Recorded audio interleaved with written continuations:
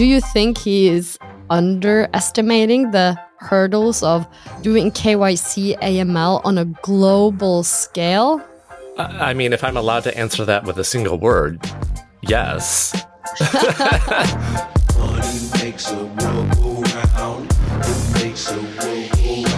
Welcome to The Laundry, the podcast connecting AML, compliance, and financial crime to the real world. I'm your host, Marit, CEO of Strice, and in this episode, we are laying out what Elon Musk needs to know about AML compliance. The world's richest man and owner of X, or Twitter for those with longer memories, has announced his plan to turn the social media platform into an everything app that is also the center of someone's entire financial life. Now Musk has reiterated plans to compete with the likes of PayPal, Visa, even banks by offering products and services that will, quote, reshape how we connect, communicate, and transact. And we don't have anything like WeChat. In China, you can live on WeChat, basically. You do payments, you do everything. It's great. WeChat's kick ass. And we don't have anything like WeChat outside of China. So how about if we just copy WeChat? He wants it to be the everything app, but he has also made it a place that's a lot more for conservative speech. But a conservative media organization and an everything app are two different things. It's not going to be everything for all people if it's on one side or the other. It seems like the Taliban loves Elon Musk and Twitter.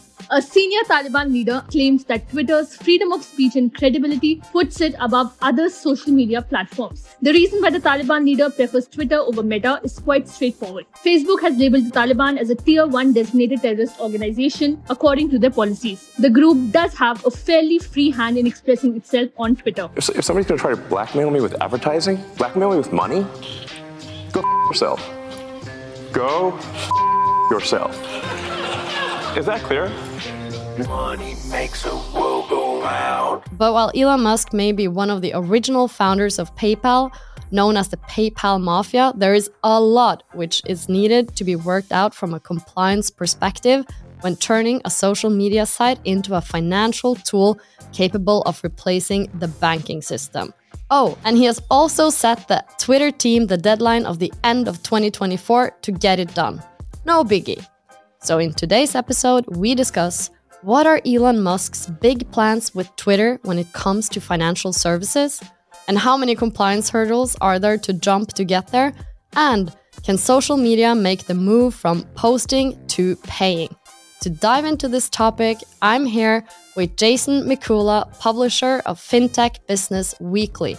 Welcome to The Laundry, Jason. Thank you so much for having me. What should our listeners know about you, your background, and FinTech Business Weekly? Yeah, absolutely. I mean, I think the relevant information they should know, I am not necessarily a deep expert on AML specifically, but more the financial services landscape broadly. You know, my background is 10 plus years in consumer credit, consumer lending, both in the US and the UK. And now I serve as an advisor and consultant, both to established banks as well as early stage fintechs. And I write and publish the FinTech Business Weekly newsletter that you mentioned. Thanks for that intro. Let's start by looking at the big plans surrounding Twitter. So Musk wants to be at the center of people's financial lives. And according to an audio of an internal Twitter meeting that The Verge obtained, Musk said, "If it involves money, it will be on our platform." I'm talking about you won't need a bank account even. What is he talking about here? I mean, I think anyone who hazards a guess as to what Musk is talking about is at great risk of being wrong. But I mean, in this case, it really does seem that the direction of travel is towards bolting on an entire set of financial services features that, at least taking Musk at face value, are designed to replace a user's existing banking or financial services relationships, right? So, the first one that we've heard sort of the most about, and that I guess intuitively makes a little bit more sense, is peer-to-peer payments. But he also seems to be intimating at replacing these other core capabilities that somebody looks to a bank or a financial institution for. And when we think of, what are the baseline features that a bank service provides to somebody, you can pretty much break them down into holding money, moving money, and investing/borrowing money, right? So the peer-to-peer component perhaps makes a little more sense given the nature of what Twitter is, and frankly is a little bit less complicated from a legal and regulatory licensing standpoint. These other features that he's hinting at, holding somebody's money, enabling them to spend it, enabling them perhaps to invest it, are substantially more complicated. And while it varies by jurisdiction, in the United States at least, typically would require partnering with a bank or a licensed broker-dealer to deliver a lot of these capabilities. And given his track record so far, I don't imagine that that's going to be smooth sailing process for him. Yeah, so let's say he's eyeing this peer-to-peer payment first. How will he get there? What is the playbook or the steps that he has to do to get peer-to-peer payment off the ground? Yeah, so that's a great question, right? And the piece that has already garnered a significant amount of media attention are these MTLs, or money transmission licenses, which the company has gone about beginning to acquire. So for those who are less familiar, that is a state-issued license that non-bank companies need to acquire in each state they plan to operate, where they want to offer certain kinds of regulated services, including, as the name suggests, money transmission, right? So if you are not a bank and you want to facilitate the movement of money, you need to hold this license essentially in every state that you plan on operating. I forget, Montana or one state actually doesn't have a requirement to hold an MTL.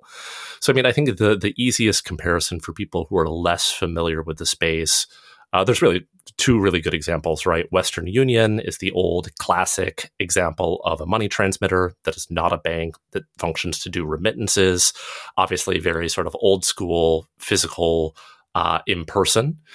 And Venmo or Cash App being examples of what I imagine Musk would look to emulate by adding a peer-to-peer payment capability to Twitter. Something that's important to remember, even if Musk goes about obtaining MTLs in every state Twitter plans to operate and registering with FinCEN as a money services business, which I believe they already have, he still needs, under the hood, he still needs bank partners to actually operationalize this, right?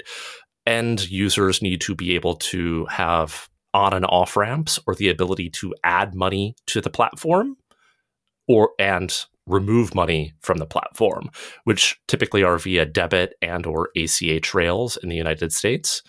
And he needs an entire compliance management system, the appropriate policies and procedures, personnel, and systems to ensure compliance with applicable regulation, including anti-money laundering regulation, KYC, know your customer, which I'm sure we're going to talk about some more. For sure. And let's talk about just onboarding. So it's quite different to open an account in a social media platform versus opening a bank account.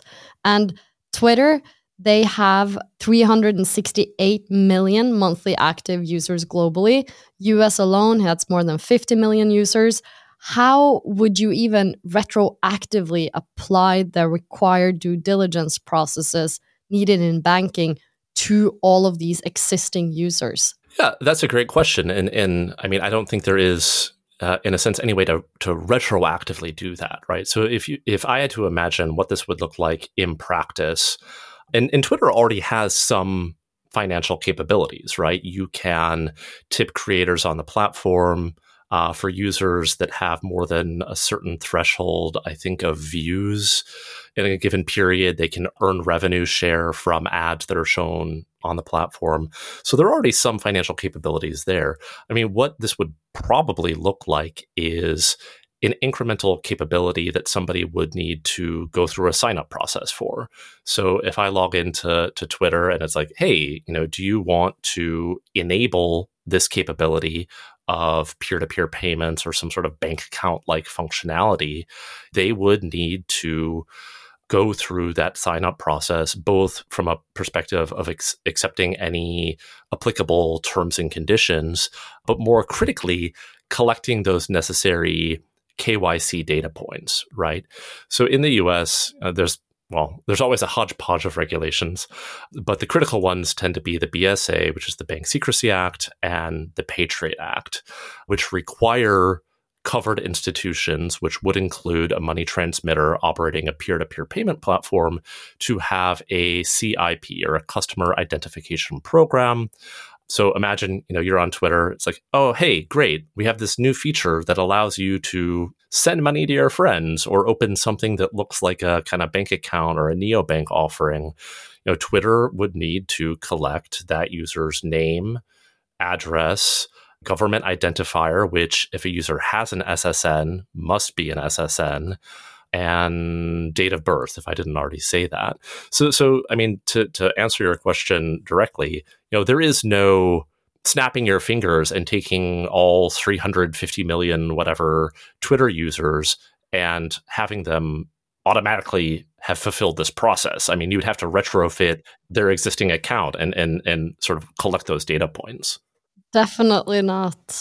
And his vision is to let users send money anywhere in the world, which means that he would need users not just in the US, but in every country to go through this hurdle. It's just such a big undertaking. Do you think he is underestimating the hurdles of doing KYC AML on a global scale? I mean, if I'm allowed to answer that with a single word, yes. I mean, yeah. Yes, I think he is either underestimating or in typical kind of Elon Musk fashion, taking a very bombastic or cavalier approach to the challenge, which, I do need to step back and say, it's like, okay, with the amount of success and progress he's made in other industries, there's always a risk to underestimating him, right?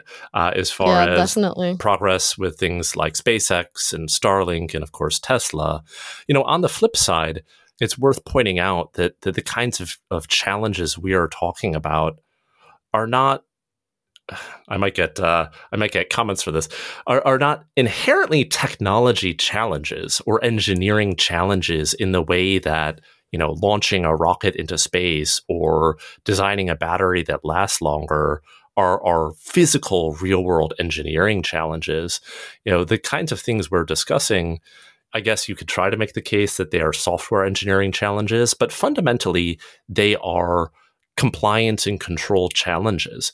And if there's something that Elon Musk has shown, to be frank, that he's shown disdain for, it's following the rules. And if there's one thing that financial regulators, in my experience, dislike, is when companies they oversee, sort of make a point of not following the rules. Yeah, that's their job as well. So yeah, very good point. So it could turn out that sending people to Mars is actually easier than building up a retroactively fitting 300 users into a global KYC AML process. And Elon has been making headlines by slashing a lot of cost and staff at X or at Twitter. And in AML and KYC, one of the things we've definitely seen is that headcounts tend to increase. So he's so focused on cutting cost. How will he pay for all of the AML KYC compliance that's required? How do you think he thinks about that? Again, I would very much avoid trying to get inside Elon Musk's head because it seems like a scary place. I mean, based on recent news reports with how they're handling essentially a subset of what we're talking about, and I'm referencing specifically sanctions compliance, which is a bit distinct from AML, but generally people sort of lump these things together. It doesn't appear like they're fulfilling on those obligations. And I'm referring to a recent report from the Tech Transparency Project that found that members of sanctioned groups like Hezbollah were able to get a blue check mark or a verified check on Twitter, despite being on OFAC or other kinds of sanctions lists. And I actually am guilty of sometimes forgetting that these regulations that we talk about apply not just to financial companies, so banks and remittance companies, but actually any company is not supposed to be doing business with somebody that is either individually a sanctioned entity or lives in a comprehensively sanctioned jurisdiction. So, I mean, as far as, if Twitter seems, either incapable or uninterested of even managing to comply with existing sanctions regimes in its existing business, I really struggle to imagine how, even at the simpler use case that we're talking about, not that global peer-to-peer money transfer is simple by any means, but even that relatively narrow use case, I struggle to imagine how Twitter would go about achieving the necessary compliance, particularly, as you point out, as the company dramatically has reduced its staff.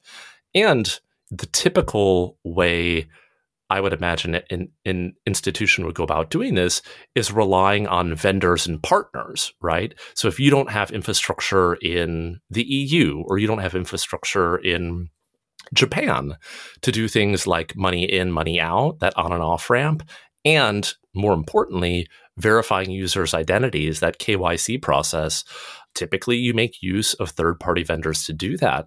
But Musk's approach, generally speaking or historically speaking, doesn't tend to be one that makes use of third-party vendors versus a sort of do-it-all-yourself, build-it-all-yourself mentality.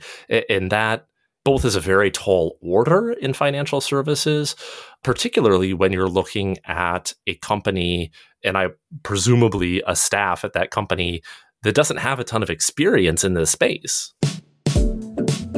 Your data problem and your workflow problem. Now it isn't your problem. Strice is your ultimate solution to streamline customer due diligence and perpetual KYC, transforming your AML strategy from a manual burden to an automated winner. With AI-centric automation at its heart, Strice fast-tracks your time to revenue. And because we know the future is as uncertain as it is exciting, Strice is modular by design. Prepare for tomorrow's risks and regulations today with flexibility that adapts to whatever the future holds. And the best of all, you experience value from day one. Instant use out of the box. Visit strice.ai and try our live demo today. Back to the show. Just to bring it back to the sanction points, I believe also that 2 Taliban officers were able to get the blue checkmark on Twitter. And and as many people don't know, sanction regulations apply to not only the banks and financial institutions, but all industries. I think maybe Elon Musk, his philosophy falls very much into the Silicon Valley. It's easier to ask for forgiveness than it is to get permission. And this brings us to the next big topic, which is the other social media platforms as well, because while it's easy to talk about Elon Musk at great length, let's look at the wider social media space, because a recent report from Revolut showed that over 60% of UK scams actually originates from Meta platforms. So Twitter are not the only ones. Has Meta been too soft on curbing financial crime in general, you think? You're asking me all the easy questions today. I would split this into two different but related questions, right? So one is content and content moderation on Meta. And then the second related question is actual financial services, capabilities or transactions that are taking place on Meta itself versus taking place on a third-party external platform like a Revolut or a Cash App or Venmo or anywhere else. The question of content moderation, which is far above my pay grade, I certainly think Meta has done an inadequate job across its platforms. So I'm including Instagram and WhatsApp in there as well, not just original Facebook, has done an inadequate job of protecting its users from all sorts of harms, including the risk of financial scams. To what degree those scams, the actual vector that they take place on is on Facebook itself versus, Facebook serving as a hunting ground, if you will, and then a user, actually using their existing bank account to push a payment. My sense is that the actual execution of this fraud tends to take place outside of Meta's different applications. That's not to absolve in any way Meta of the responsibility that it has or should have to protect users, particularly vulnerable users. So older individuals, teenagers, kids, etc., from experiencing harms on the different platforms that they run. I will say, and I'm curious to hear your opinion on this as well. It does sort of give me pause to the idea that Meta wants to push, like what Elon is proposing at Twitter, has long wanted to push further into embedding financial services inside of Meta's various applications.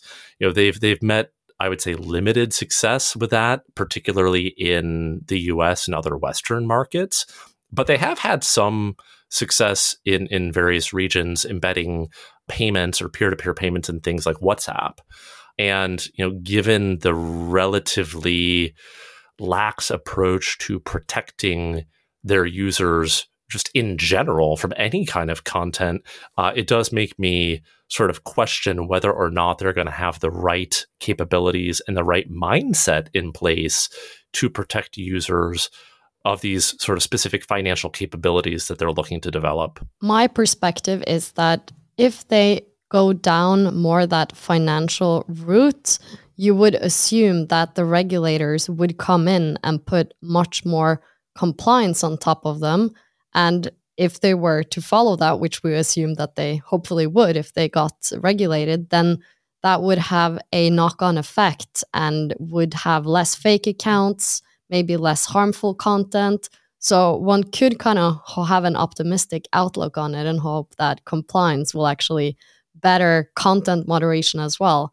But that will be left to see. And I also think if you are Meta and they just posted financial results, which were really good, like, are they really motivated, incentivized to, let's just put on another huge budget line item, which is AML KYC compliance? And I don't know if that's really something that they would want to do. So I'm also very interested to know, like, are they spending a lot of money on lobbying not to come into the claws of the regulators and these kinds of things? What do you think there? Well, it's also, there are questions about whether the existing compliance regulatory framework is sort of fit for purpose in the era in which we live now, right? I can't believe I'm playing devil's advocate and kind of defending Meta here, but it is certainly possible to be in line with the letter of the law and the letter of regulation while still leaving your users quite exposed. And I think you do see that in other corners of the more traditional financial services ecosystem.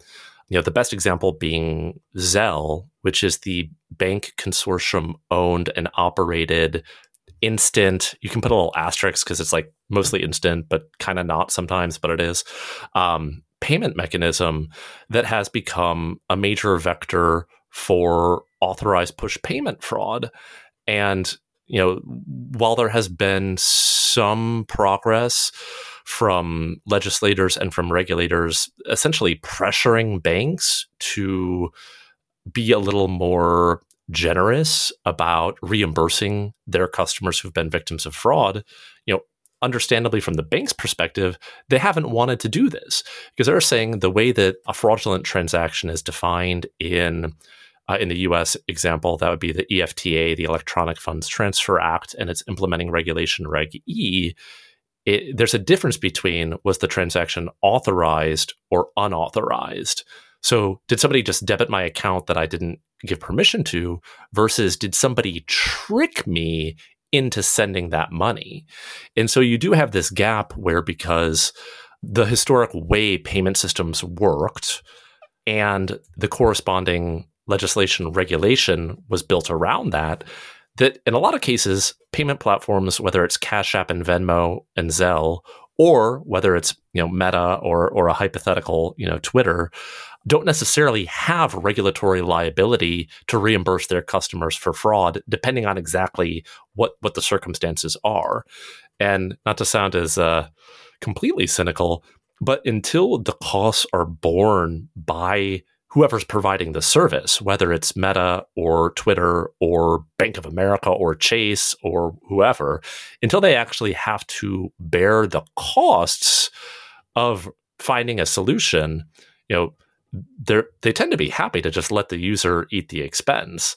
Once you say, hey, Barclays, Lloyds, you have to reimburse users for this, they tend to be pretty quick at figuring out crafty ways to help tamp down on those kind of fraud problems.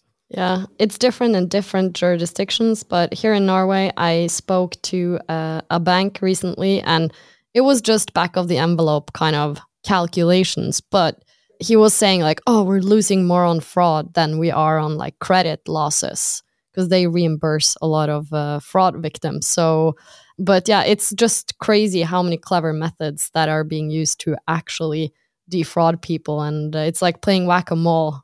But I also think that you touched upon something important, which is, are we stopping financial crime or are we just doing checkbox compliance, which are two very different things. And for me, coming from the like tech industry, where it's very, everyone is so open to share about their mistakes, or this is not working well, we failed here and here, these are our things that didn't work, and here's how we fixed it. There's so many videos and blog posts and books, all the resources. But in the financial world, there is no incentive to be, hey, we are very much struggling with our sanctions program right now. We have such a bad hit rate, a new sanction package was implemented. We are really at loss here of what to do. You can't really go out and say that, because then the regulators would come the next day and be like, fine you, and someone will lose their job. I just wish the industry was more open to sharing what's not working. But at the same time, I do respect that the regulator's job is to kind of hold financial institutions at the ear and hold them accountable as well. But that is a very tricky dynamic, I found. And then in addition, of course, technology advances happen much more rapidly than regulatory advances. So I don't even know what it would look like in the future, how regulations are going to keep up with technology, especially now in the AI era. But maybe we can use Gen AI to kind of create new regulations, or at least suggestion to it, so that the politicians and the regulators can keep up as well. Yeah, I mean, I think your point about the difference between a check-the-box regulatory exercise versus designing systems that actually catch/discourage financial crime, whether that's fraud, whether that's money laundering, is a really good point. And to be perfectly honest, it's not one I had a really in-depth understanding of until perhaps a few years ago, right? I mean, you look at something named the Bank Secrecy Act or Patriot Act, and you kind of assume like, oh, well, if a financial provider, whether it's a bank or whether it's Meta or Twitter or whoever, are doing what the law says they should be doing, surely that's written and implemented in a way that means they should be stopping the bad guys, right? And when you actually understand the nuts and bolts of what those regulations call for and the incentives and disincentives for the companies that are implementing them, for a long time, and this is still generally the case, if you can show I'm checking the boxes that the legislation and its implementing regulations say I need to check, whether or not it's effective, you're probably fine, right? And this generates all sorts of kind of, let's say, questionable strategic decisions, which might make sense at the individual level while not fulfilling the intention. And I'm thinking of an example there. I think the term is defensive SAR filing, or SAR being suspicious activity report, where as a institution, you have an obligation to file SARs in certain circumstances. But if you file that, it can generate basically a safe harbor that says, well, we reported this to our national FIU, Financial Intelligence Unit in the US, that'd be FinCEN. It's on them now. So as long as I filed the paperwork on this transaction, I don't really have an obligation to stop the transaction. I don't have an obligation to close this person's account. The law says, did you collect their name, date of birth, address? Do you have a risk-based policies and procedures? Are you filing SARS when you need to file SARS? I did everything the law says I have to do, so I shouldn't have, hopefully I'm avoiding any kind of nasty regulatory penalty, even if all this paperwork, all this staff, all this technology isn't actually effective, right? The keyword being effective. And what I hope, for the sake of preventing financial crime, both the sort of money laundering side as well as the fraud side, is the ethos, the paradigm needs to shift to one not of measuring box checking, but of measuring efficacy. So, not that we want to go into a whole world of false positives and true positives and, what's your hit rate and all that. But if you're throwing all this money, all these resources at the problem, you would hope that you're measuring outcomes and saying, are you actually preventing or catching the things that you're supposed to be preventing or catching?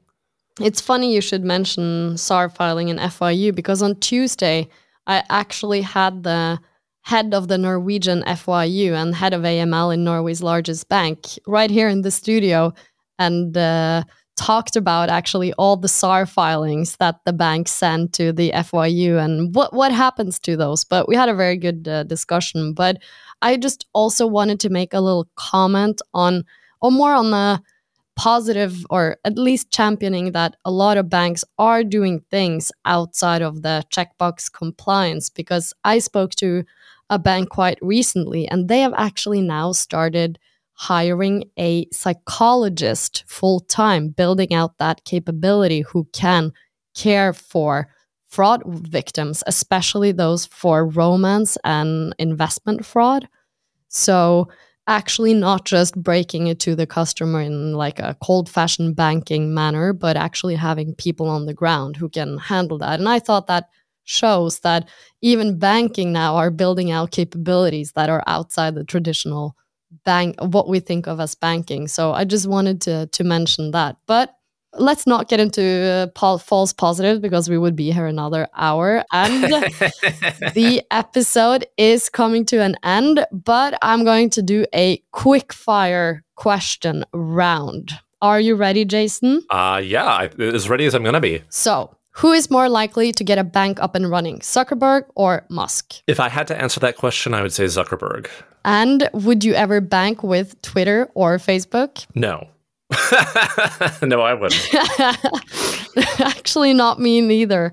And would you bank with a private messaging app like WhatsApp or Snapchat? No. I could see the utility of like sending payments that way, though. But would I actually use it as a primary sort of banking account? No. And final one, what is the one thing that Elon Musk definitely needs to know about compliance? I'll try to answer this quickly. Compliance, by nature, it's the control side of the business, right? Somehow we've managed to avoid any of the cliche talking points about dual controls and the 3 lines of defense and all that. But again, as an external observer, those seem just antithetical to how Elon Musk wants to run a business. He wants all of the control. He doesn't want a chief compliance officer who reports up to his board that has the ability to overrule or constrain the business side. And I can't imagine a scenario where that culture is workable. You can have the best possible written policies and procedures. You can have the best technology, but ultimately a lot of it does come down to culture. And if the tone at the top is one of ignoring the rules, that will flow through to the business units and to the people who are executing your company's strategic plan. And they will think that following the rules is optional. And Elon Musk clearly has demonstrated he thinks following rules does not apply to him. So yes, that is not a quick fire answer to your question, but that is the best I can do. And I also just finished the new Elon Musk documentary, and I completely agree. That book is just full of stories where he absolutely did not follow the rules. But again, it got him to do great things. But that brings this spin of the laundry to an end. Jason, thank you so much for joining me. Where can people find out more about you and connect with you? Yeah, absolutely. Thanks for having me. If anyone is interested in subscribing to the newsletter, it comes out each week on Sunday. They can find it at fintechbusinessweekly.com, or you can find me still on Twitter for some reason, or on LinkedIn. Money makes a world go round. Thanks to everyone who is listening. If you have enjoyed this episode, don't forget to go check out the back catalog and follow The Laundry on your podcast platform of choice, or subscribe to our YouTube channel. To get in touch with the Laundry team, you can comment on the Strice LinkedIn page, my LinkedIn page, or email laundry@strice.ai.